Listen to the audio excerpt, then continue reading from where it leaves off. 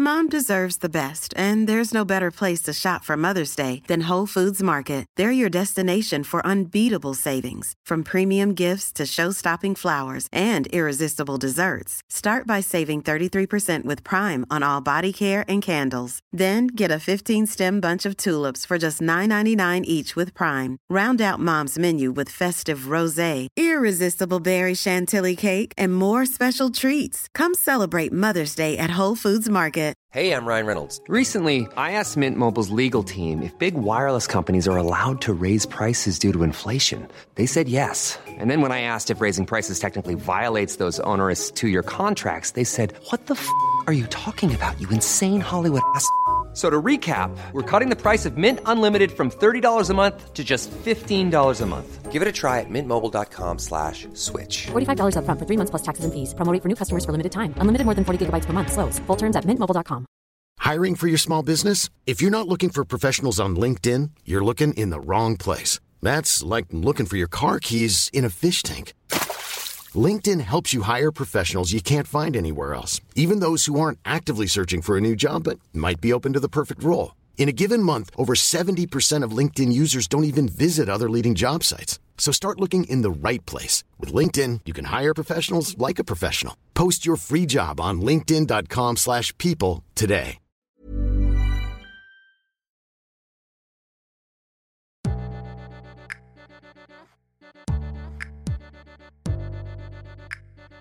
Pursuing your future doesn't end at 40. In fact, it may mark the beginning of knowing who you are, what you're capable of, and what you really want. But knowing what's next and how to get there can be a challenge, especially when old narratives play on repeat. Liberty Road is here to share stories so that you can consider your possibilities, pursue your purpose, and move into your future with intention. I'm your host, Netta Jones, and we're here to listen, learn, and liberate dreams, one episode at a time.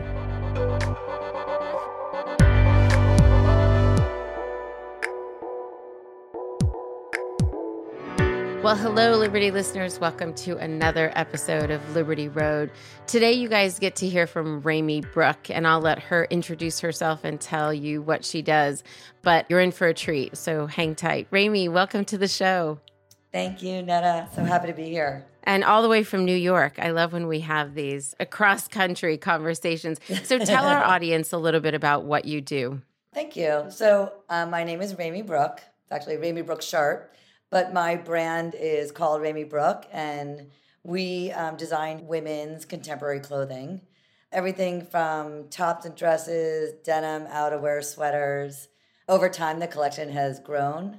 What once started as just some sexy tops and one sexy dress has turned into a full women's contemporary brand. That's how you started, right? You were literally looking for something. That's exactly how I started. Yeah.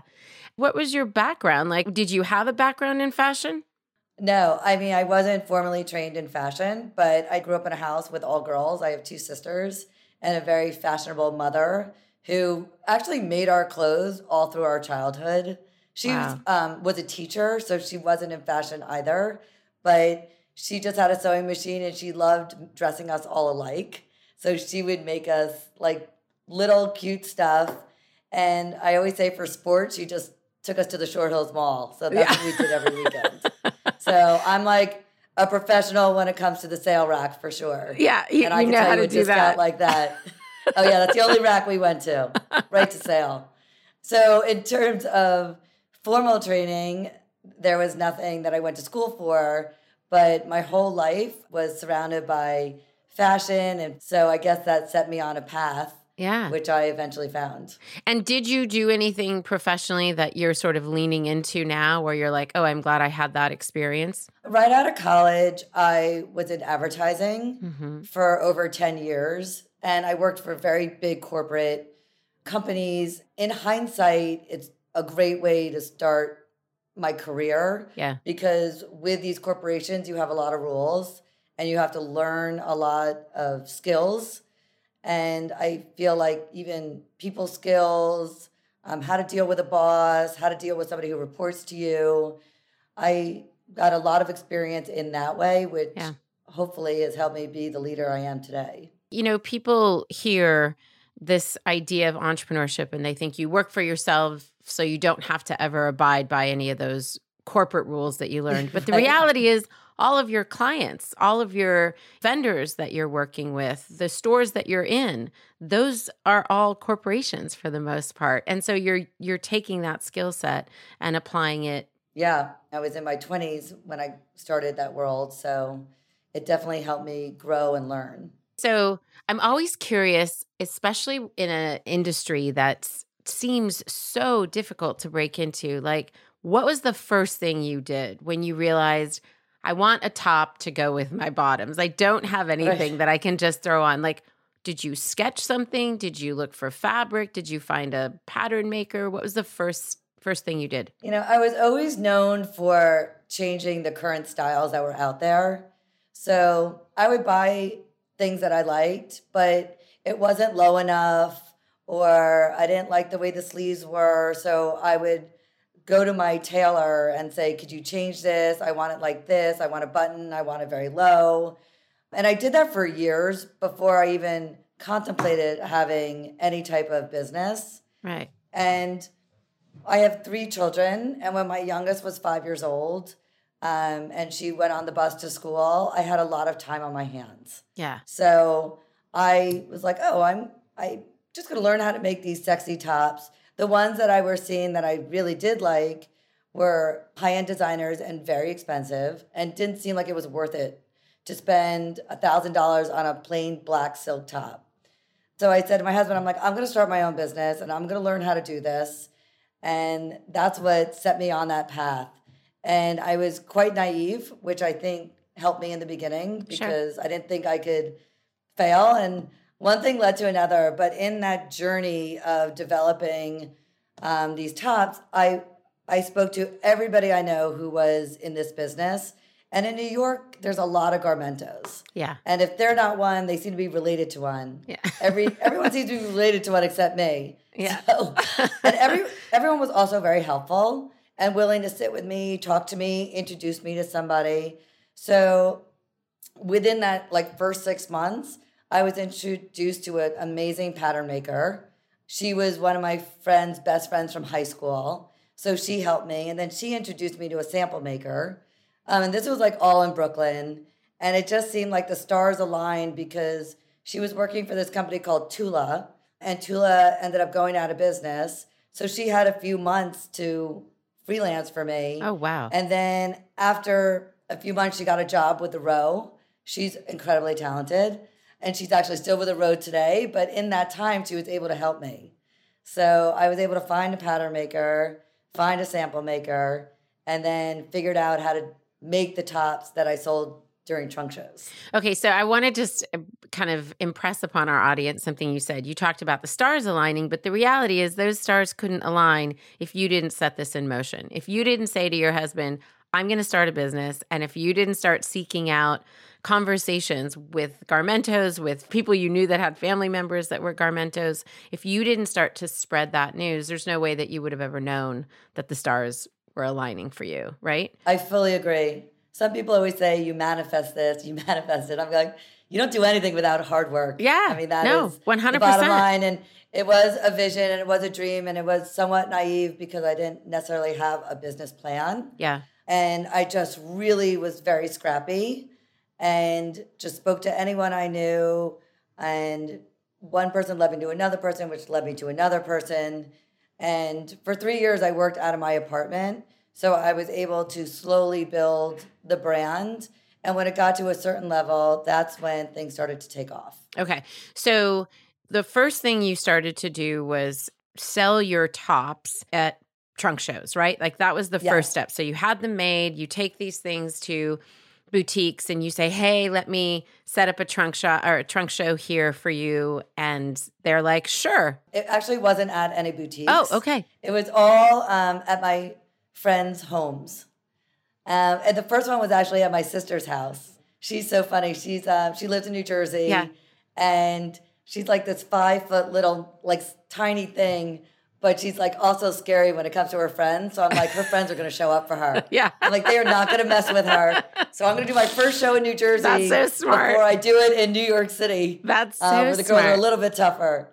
So that's what I did. I basically, anywhere I had a friend, that I would do a trunk show. And I had samples only and a color card. And the girls would pick out the silhouette that they liked, pick out the color. Wow. They would pay me 100% upfront, and then I would go make it and ship it to them. So in terms of being scrappy, you weren't doing anything in advance. You weren't out any amount of money. You were always kind of filling whatever demand was there. Yeah. And you probably learned a lot by doing those trunk shows in homes and with friends and friends of friends, because they were probably able to be a little more honest with you about the fit or something they wanted or something that, you know, perhaps you were like, oh yeah, I could do that for that size person. Yeah. I always say one of my biggest surprises was that most people wear bras. So were you not a bra wearer? I have like a very small chest. I'm like a size A. I was like, wear it down. I'm like, who wears a bra? But it turns out a lot of people. I would say 9 out of 10 of the women who put on the top were like, oh, I wear a bra. I need to wear a bra. So that was kind of like opened my mind. Something small like that. And along those lines is I hear the same things from women about what they like to wear. Some people are like, I like to cover my arms, so I want something with sleeves. Or someone's like, oh, I layer, so I really love sleeveless.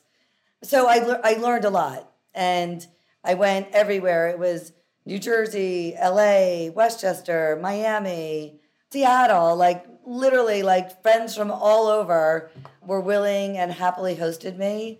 And then they would get all their friends to come. So that's what I did basically the first year of the business. And what transitioned from trunk show to being in retail? So almost every trunk show I went to in those towns, and they were generally like small suburban towns, they said, oh, my friend owns a boutique, or I shop here and they would love something like this. So they would introduce me to a local store. So I had to figure out what wholesale was, which I really didn't know. Yeah. I had to quickly learn that.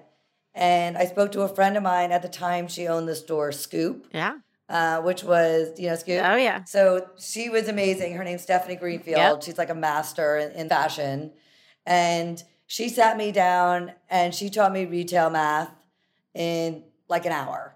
And she taught me how to do a line sheet and how to name certain tops and colors. So she gave me a quick 101 on selling to wholesalers. And that's how I quickly learned that I need a wholesale price for this because they're not going to pay what I'm selling it to my friends. Right. And so that happened in almost every suburban town. And then my big break was when one of the personal shoppers at Bergdorf saw that all of her clients were wearing Ramy Brook tops. And she was like, oh, we need that. And so she started to send some of her clients to me on the Upper East Side of New York in my apartment. And then eventually I hooked up with the buyers, and that was my first big store that I got into. That's quite a store to get into. When you say you're a Bergdorf, that's a big, impressive name to other stores. To other stores and to your customer too, because... Yes. It's legit. Yeah, it's validation. Okay, go back to Stephanie really quickly because our listeners are like, oh my gosh, what did she learn? I don't know about wholesale and retail math. So basically, because you were selling at trunk shows to friends and family, let's call it, and I know it extended well beyond them. You didn't know everybody that came to those trunk shows, but you bought your items for, we're just going to do simple math here, for $10.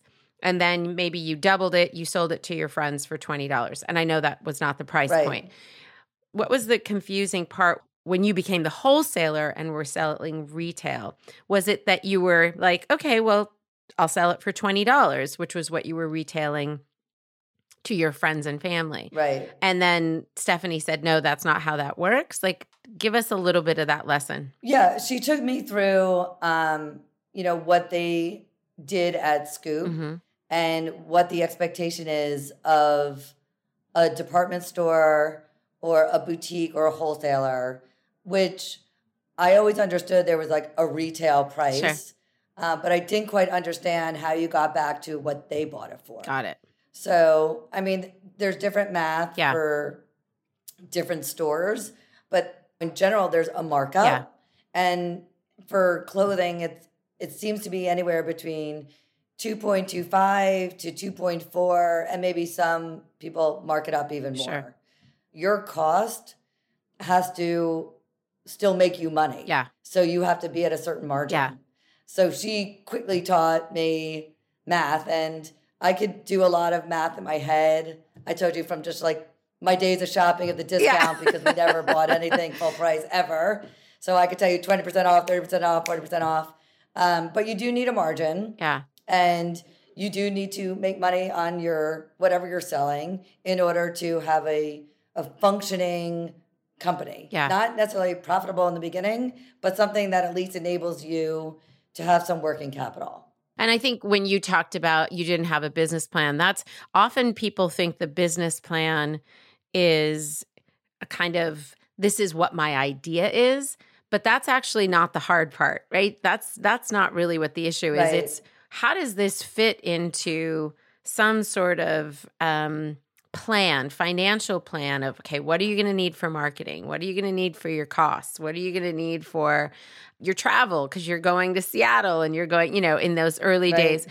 And then what do you need to sell that item for? Because you've got to build in your time, you've got to build in the making the product, the pattern makers, the sewers, all the people that are part of the business. And so I think people forget that piece of it. And then you can start to see where the math makes sense. Like all of a sudden it's, okay, in year 3, to your point, you don't have to be profitable in year 1, but in year 3, look at how well we're going to be doing. Look at what the potential is.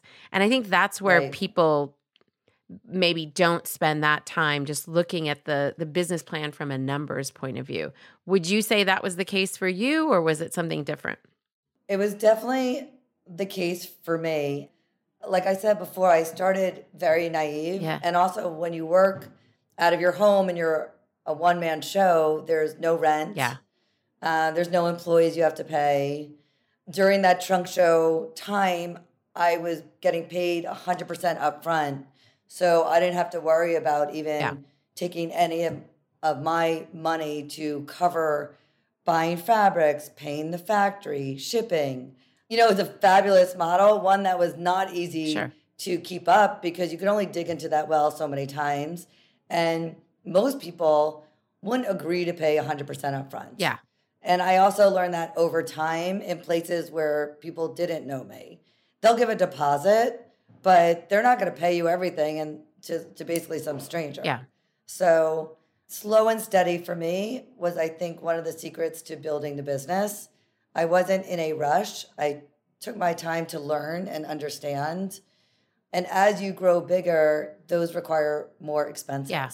Yeah. So if there's generally a creative mind, there should probably be a business mind to help mold together, or else it's quite easy to fail. Yeah, on both sides. On both sides. You've seen it out there with plenty of brands that we love and adore, and you read that they go bankrupt or they're not in business anymore. And it's unfortunate because it's not that they're not talented.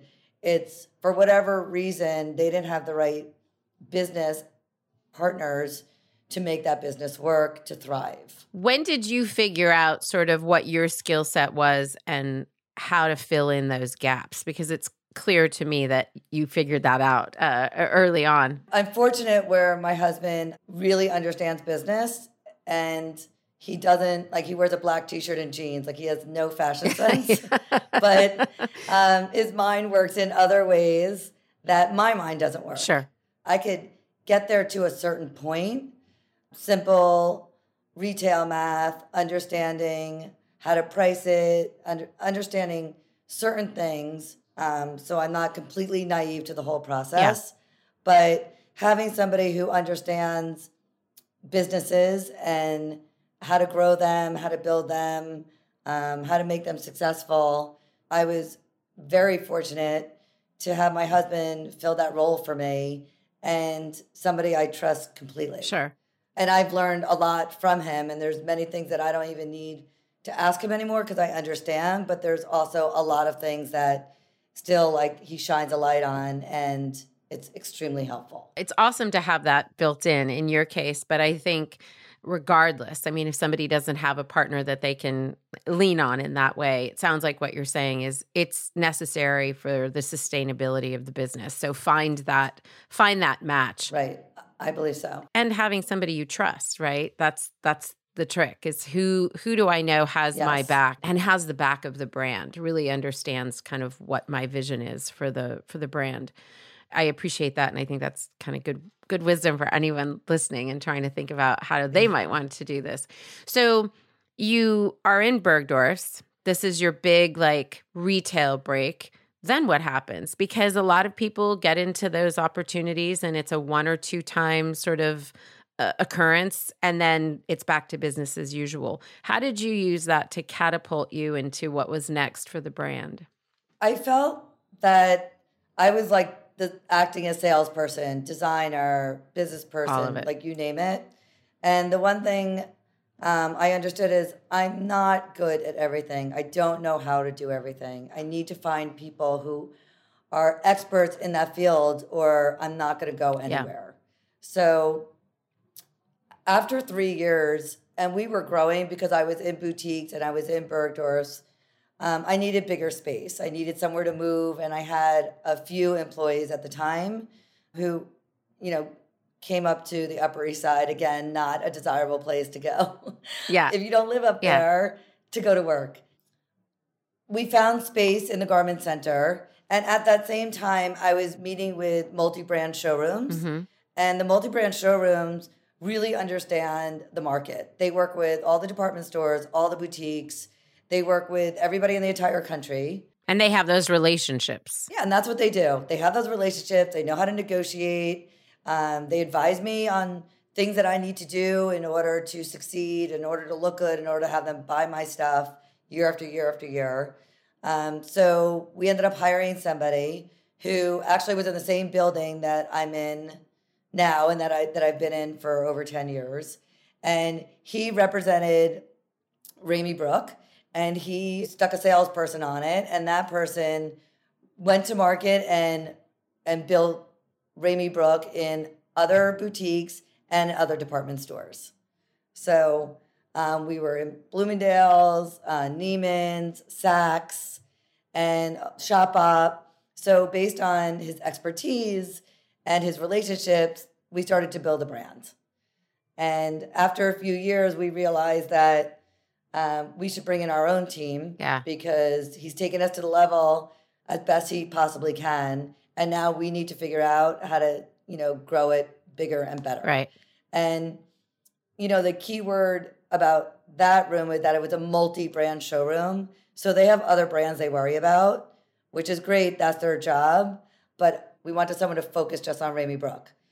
So then we started to bring in and hire our own sales team. And in the beginning, it's nice when you're in a multi-brand situation because those other brands who have been around longer than you are why people are coming in the door, and then they discover you. Exactly. But once you've been discovered and you have those relationships, in order to scale, it seems like you really need to build that team within based on your experience. I mean, for us, it was important. Other brands may have a different experience, and they may not want to deal with their own sales in-house. But for us, it's a brand with my name on it, my style, like everything about it's very personal. For me, everything about this is personal, so it was important that everyone have those same goals that I have. And that works better when they just work for Ramy Brook. And they understand, they drank the punch, right? They really understand the ethos of the brand. They understand the goals long term. Yeah. And trust me, it went through many, many hires to get to where we are today. Oh, I'm sure. Lessons learned time and time and time again. But we are so happy with everyone who works at Ramy Brook, and I feel like everyone's on the same page. I'm sure it took a while to get there, and you learned to hire well along the way. Like you can advise people all day long, like hire for this, don't hire for that. But it's a personal connection that you have with those people and the way you trust them and the skill set they bring to the table relative to you, relative to the gaps that you have and the strengths that you have. But it's also people who understand the vision and the brand, right? We're still considered a relatively young brand. And so my success is their success. Like, we're truly growing this together.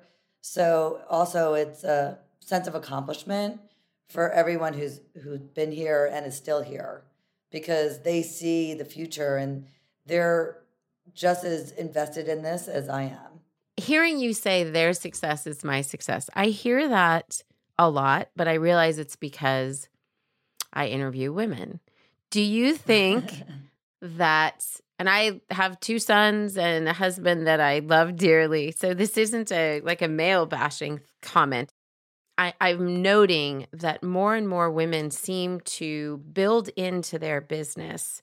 It's part of the DNA of the business that all ships rise, right? There's this sense of, if we all do this together, we can all share in this, in the victory, in the money, in the opportunities. Right. Was that always intentional when you were developing the company, or is it just part of who you are and it got bred into your business? Yeah. I mean, that's a good question. I think it's who I am. I think women in general are more thoughtful and emotional. And, you know, women do a lot more than men, especially if they have kids. So I think, at least for who I am, it is ingrained that, you know, we all rise together. And that's the way I was raised also. And that's the way I am as a friend. So it just seems if we're all on board together, we have a greater chance of succeeding. And then, you know, for those people who don't work like that, my company's not for them. It's not an individual race. So we all have to be on board. And I feel like, you know, we travel together, we do events together, we make it fun. And it really is fun for all of us when we work together. I mean, there's definitely highs and lows. And, you know, COVID was certainly not an easy time. But, you know, everybody stayed. Everybody wanted to get behind Ramy Brook, get behind everything we were doing, and figure it out, because they felt fully vested in this business. Well, that's something that you built before it got hard so that they could hang in there for those times. Going back to, it's not a one-person race, right? Like, you had to hire people who had that same sort of sensibility. Is that particularly hard in the fashion industry? Because it seems to me it might be. Well, honestly, like, in the beginning, nobody wanted to work for me. It was a brand they didn't hear of. I was working out of my apartment. Why leave a job with a brand that's been in existence for 10, 15, 20 years to come for this no-name girl who's never even been in fashion? Yeah. And I started my business at 42. Yeah. So, like, why would they do that? It wasn't easy. It was some freelancers, some people who maybe didn't have a job, a lot of trial and error before we got to, like, where I am today. Yeah. This is a terrible stereotype. I don't mean to push it out there. This is a really broad statement, but just, was it hard for you to find team players? I would say maybe the first 5 to 7 years, the team players that I thought I was hiring wasn't the right fit for Ramy Brook or for you know, a growing company. Yeah. But since that time, it hasn't been that difficult. And I think we're more established now. So you could type in Ramy Brook and you'll see more about the brand, the company, what we're doing. So I think it's a more desirable place to come work at. Also, now we're on 39th Street. I have 4 different offices combined together. People who work for us have come from Michael Kors, Donna Karan, Love Shack Fancy, big brands. Sure. And we interview people from all over, and I do hear those nightmare stories, and I don't understand how they even stay at those jobs, but for whatever reason they do. The culture here is super important to us. We have happy written on the wall. We have music going. We're respectful of people's personal time, their kids, their family, their life. If you come to work and you're miserable, it's really not good for anybody. Right. So we really encourage people to be happy in their lives so they come to work and they could thrive. So the culture of Ramy Brook is very important. Very, very important. I want to work for you guys. Anytime. Sounds awesome. And then tell me about being in Saks and Neiman's and Bloomingdale's and obviously Bergdorf's.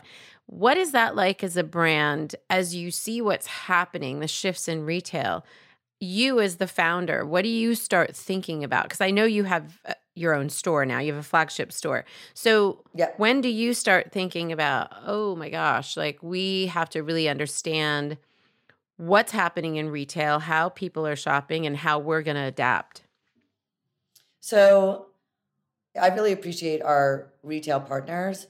They have helped build the brand name. Without them, Ramy Brook may not be as well known. And, we ask people, how'd you hear of us? And they'll say, oh, I was at Bloomingdale's or I was on Shop. So for that piece of the puzzle, it is very important to help build Ramy Brook. Having said that, there are multiple fabulous brands sold at all these stores. And I'm very competitive. So when I walk into the store and they have better placement, better space, more product, better signage, that motivates me to do something so I could be like that. And it helps me stay on my toes, never stay settled. The buyers are knowledgeable about my competitors, what they're doing, where they're going, how they're doing it, what works well, what doesn't work well. It's like free advice, and it's real advice because they're the buyers and they do the buy, they do the selling, they have the numbers. So I really learned from them. And then one of our biggest strengths right now is building our website. We have a lot of information that we get from our website too. So if we combine what we learn from our wholesale partners and what we learn DTC, direct to consumer, it only will help us grow. So having their thoughts and what their customers like may be different than what our customers like. And it's also important to learn that. It's a very important piece of the puzzle. Right. And as far as our brick and mortar, we opened up our flagship right before COVID, September 2019. Oh, gosh. And for those who don't live in New York, it was a crazy time. We boarded up the store twice. There was elections. There was crime, you name it, besides, and then, of course, health and COVID. And trying to keep everybody employed and sell clothing to people at a time where they didn't need clothing. All they needed was something comfortable in their home. There were many, many, many lessons that I learned very fast during that time. But the brick and mortar, except for that small window, is a very important part to our business because it does for me what the trunk shows did for me when I started.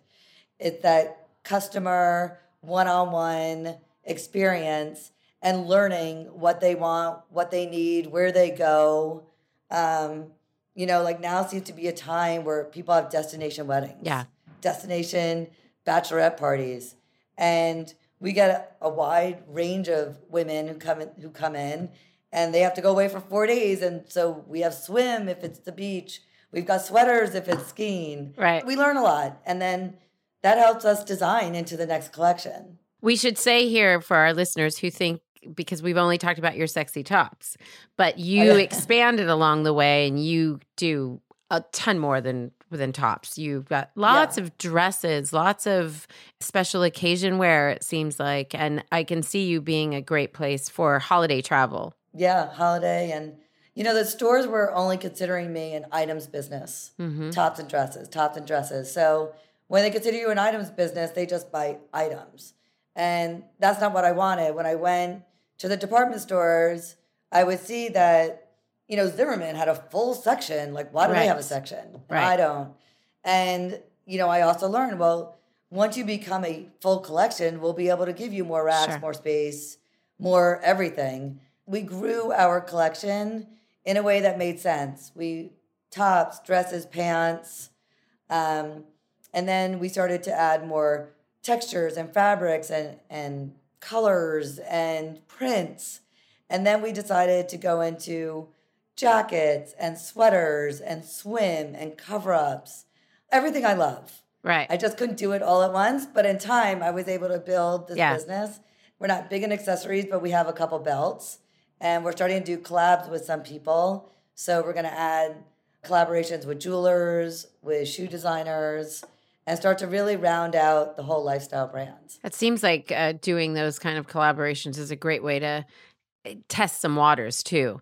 You know, if you want to know, is that a direction we should go? It's nice to start out with those collaborations, people who've got skin in the game as well. But then you learn a lot about your customer and what they want from you. When you talked about going into department stores, did you say items only? We were in items only? Yeah, they considered us items. So they buy people as either, I guess, items or collection. A full collection. Okay. So you're not necessarily recommending to the listener who's like, oh, okay, what I should take from Ramy's advice is I should start out with a collection. No. It was just that you grew into that because you wanted to hold that kind of space. But starting out in items actually was good for you because you could develop the business, your systems, your team in those early days. It was really my voice. It was my sexy tops. So that was my story. Mm-hmm. I really couldn't find it. And so that's what I was focused on. And I did it well. Yeah. So they came to me for those tops, and everybody needs something.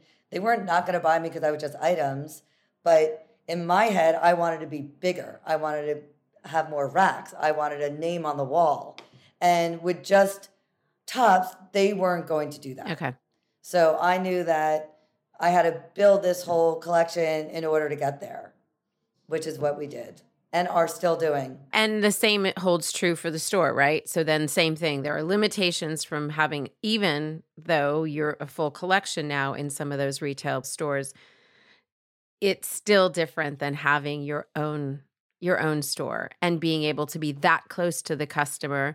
And probably your customer wants more of you versus the department store wants you and somebody else. Like they're looking for a mix and match. So it's probably been a great way to diversify, but a great way to get to know even more who that Ramy Brook customer is.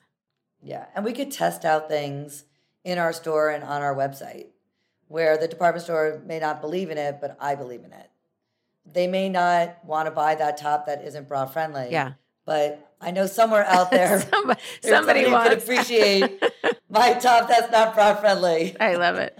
I love that you had to go through that process to realize that 9 out of 10 women actually wear a bra. It's so interesting and naive, and it's amazing because that always bothered me that things were not low enough. But there's a reason not everything's so low. Yeah. You're like, now I get it. Well, if you grew up with your sisters who had a similar body type, then why would you know that, right? Yeah, right. So you've been in business long enough since 2010 to kind of have some highs and lows. What's been a high and what's been a low? You may have already shared that, but with COVID. Well, a high is definitely when you get that buyer to buy your collection. Yeah. I mean, that's a big deal. For years, I was trying to get into Nordstrom, years. And I even had a connection. My friend's husband went to college with Pete Nordstrom. So I'm like, how can I not get into Nordstrom? It's one of my best friend's husband's bestie from Seattle. But it wasn't that easy. As lovely as he is and he was, and he truly was kind and very supportive, he did have buyers who that was their job. He wasn't going to supersede them. And I tried and I tried and I tried. I flew out to Seattle. I made it seem like I was just happened to be there. And then we have coffee. And, they were kind enough to stay in touch with me. And I noticed that even now, they're always willing to talk to you and maybe look at your lookbook. But the timing is not right. Finally, after I would say 3-4 years, they were willing to test me out.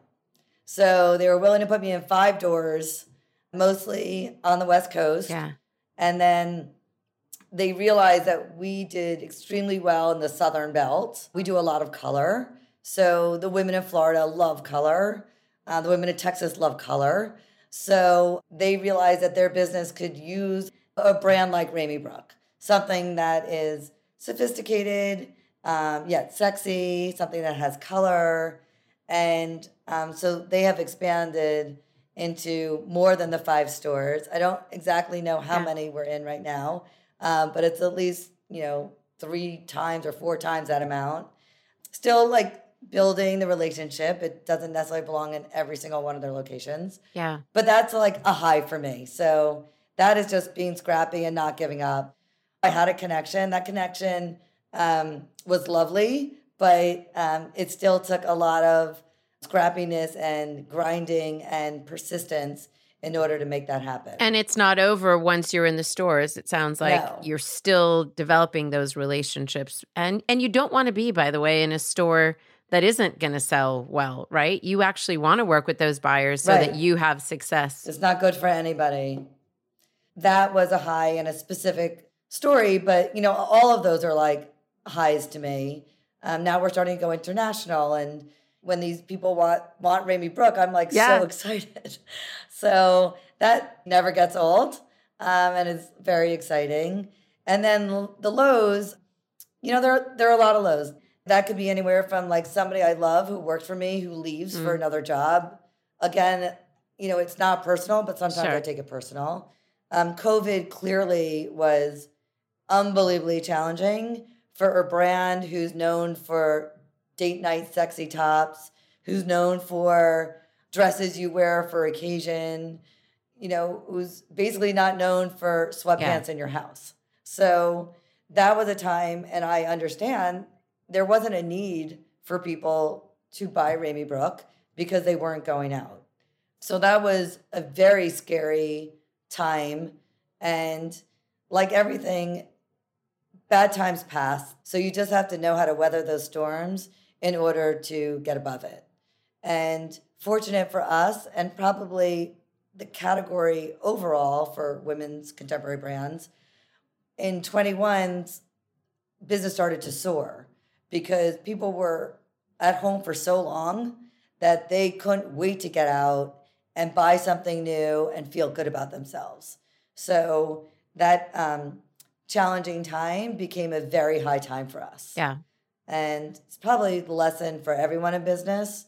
When one door closes, another one opens. So it's just always remembering that. And to your point, just how do you weather the storm? Having a plan to weather that storm, you're guaranteed to have those moments. And what have you personally learned from starting this business, from growing this business, from the highs and lows that you described? What have you learned about yourself as a woman? I've learned to listen to others more, where sometimes my responses are quick and I think I'm right. I learned very quickly that, I'm not right. And I probably should have taken a minute to think about my answer. And that could be anywhere from the design team showing me something that I'm like, ew, who would wear that? To that being like the number one selling style. So I've had to really take a hard look at myself and how I react to things and be more thoughtful, which is, I guess, a good life lesson no matter what stage of life that is. There's something about, and maybe it happens with everything. If you have a corporate job, if you're, raising kids, whatever. But there's something very specific when you have your own business. It feels like the lessons are just constantly coming at you. And so they're sort of shaping you as a person along the way. So I always love asking that question to entrepreneurs. So before I let you go, and thank you so much for sharing your story. I can't wait to actually go out and buy some product. Our listeners are women over 40 who are trying to figure out what to start for themselves. And I love giving them stories like yours of look at how much you've done. You started in your 40s. Look at what you've accomplished in 10 years. But I also know that along the way, we have these little hacks and practices that we bring with us to sustain us. What's something that you'd love to share with our listeners? I mean, there's a few things. I just want to say, and the age, it's funny. Now that I look back, I'm obviously older. Yeah. I was thinking, wow, I was old when I started, but now I'm like much older than that. And, my mother worked her whole life as a teacher. And then when she retired, she actually became a blogger. She's now 82 years old and writes a blog. I love it. My sister, my older sister, she's a psychologist. She has written 2 books, And the second book she wrote is called Your Best Age Is Now. And it's all about women who are in their 40s or 50s or even 60s and 70s who want to reinvent themselves. So it's very common, I believe, that women who have, raised kids, they want to do something. They want to feel relevant. Yeah. And have they purpose. Want to be successful. Yeah. They want to have purpose. For me, it started when my kids got on that bus and I realized I had a chunk of time that I wasn't quite sure what I was going to do with. Going to lunch every day didn't seem like the right thing for me. Yeah. And I would say a lot of my friends started later in life. But it's also easy to give up because you've already gotten so far at that age. Like, why put the stress on yourself? So I would say one of my hacks or advice that I would give is really don't give up. Try to pivot if it doesn't work the way you wanted it to, and just kick down those doors. I just say, just get out there. We have a lot of years to live, God be willing. Yeah. And you should find a way to make it fulfilling and successful. I mean, there you have it. You just ended the podcast. You gave all of it in a nutshell. Aside from your sister's book, because we want to shout that out, but what are you reading right now? So I'm reading Lessons in Chemistry. It's actually a slow start, but I don't know, my other sister read it in her book group and people seem to like it. I only read books that friends recommend because I feel like I don't have the time to just read all these books. But anyway, that's what I'm reading, and so far so good. So far so good. Okay. We'll take that recommendation. And then, Ramy, I think you've already answered this question, but what's a piece of advice that you would give a woman who wants to launch something and she's over 40, much like you were? You've already talked about kicking down doors. You've already talked about kind of going for it. When people say, why you? I think your answer is why not you? But is there anything specifically in this kind of midlife space? One of the biggest advantages to starting a business later in life is that you really know who you are. You're established, your family, your marriage, your friendships. You become more aware of who you are. And also in that journey, you have probably made more connections than you even realize. Yeah. And as I said before, I didn't really know too many Garmentos, but they may be related to them. And I would have never known that coming out of college in my 20s. I probably wouldn't have even known it in my 30s. But because I met people through the kids and I met people through friends and just my life in New York, even as a mother, I was able to connect with so many people like Stephanie Greenfield, like Jennifer Miller, who's a jeweler, who were all very willing to help me. And what I also found was a lot of women are very helpful in helping other women. So I just went with my notebook and I took notes, and they wanted to see me succeed as well. Sure. So that's the beauty of starting a business, being an entrepreneur a little bit later. Not to mention the average age of an entrepreneur, I believe, is 40 or 37. It is not somebody in their 20s. Yeah. So you have the luxury of learning a lot up until that point. And then you also have the luxury of being physically fine and being able to work, another 20, 30 years and have a successful business. Yeah. And I think the data is in that it's the successful businesses that are started by people after 40. And more the data is showing that they're women owned. So let's keep doing our work. Absolutely. Do you have a daughter? You said you had 3 kids. I do. Okay. I have 2 boys and a girl. So what's something that you want her to know about midlife? Like as she's approaching adulthood, as she's sort of, getting ready to venture out on her own, what do you want her to know about this time in life that you're living through? Well, I think you have to make smart choices at any time. Yeah. And the smarter choices you make when you're younger, the better and easier your life may be when you hit this time. Yeah. In your 40s, because you're going to go through a lot. Relationships may not work out, marriages may not work out, kids may have issues. So I think it's important just to realize that you are strong, you are smart, and you could really get through anything. And life is not always going to be so easy. But if you are true to who you are, if you're a good, kind person, life's going to reward you. That's good advice. We'll record that and give it to my kids tonight at dinner. Yeah. And then you talked about the things that you've learned through the highs and the lows and launching this company, this brand. What has the work that you've done with your brand, Ramy Brook, done to liberate you, the woman, Ramy Brook? I think it's given me a sense of confidence, feeling good about the choices I make, and whether that's in the designs or how I carry myself. It doesn't come with as much insecurity. I mean, if we could all have that insecurity be managed earlier in life, what a gift it would be. But the fact is, it takes life to undo that and to give us that security and to liberate us from those insecurities. So thank you so much for sharing your story. Thank you for all the wisdom in here. I'm looking forward to listening back myself. And just tell us really quickly, what is your URL and do you guys have any social media and Instagram handle? We do. Okay. So it's actually all Ramy Brook. Awesome. RamyBrook. So it's RamyBrook.com. You can follow us on Instagram. It's Ramy Brook. YouTube channel, Ramy Brook. Thank you so much, Ramy, for spending this time with us. I so appreciate it. Thank you, Netta. It's such a pleasure meeting you. And Liberty listeners, thank you for spending this time with Ramy and with me. And we will talk to you next week. Bye.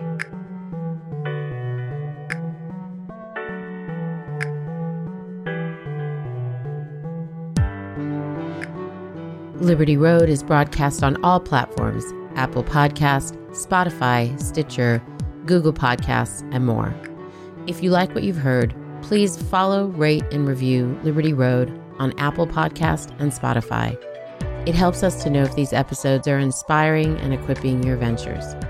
Liberty Road is produced by Netta Jones and Elizabeth Joy Wyndham, and music by Jordan Flower.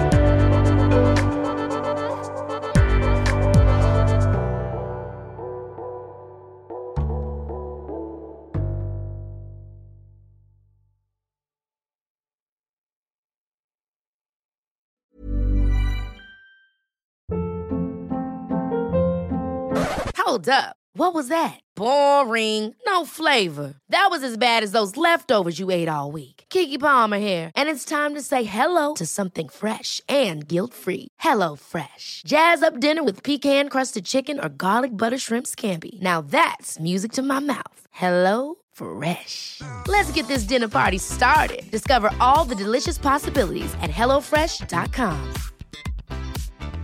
Mom deserves the best, and there's no better place to shop for Mother's Day than Whole Foods Market. They're your destination for unbeatable savings, from premium gifts to show-stopping flowers and irresistible desserts. Start by saving 33% with Prime on all body care and candles. Then get a 15-stem bunch of tulips for just $9.99 each with Prime. Round out Mom's menu with festive rosé, irresistible berry chantilly cake, and more special treats. Come celebrate Mother's Day at Whole Foods Market. Planning for your next trip?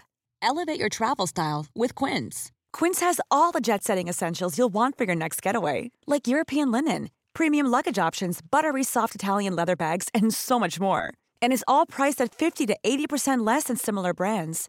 Plus, Quince only works with factories that use safe and ethical manufacturing practices. Pack your bags with high-quality essentials you'll be wearing for vacations to come with Quince. Go to quince.com/pack for free shipping and 365-day returns.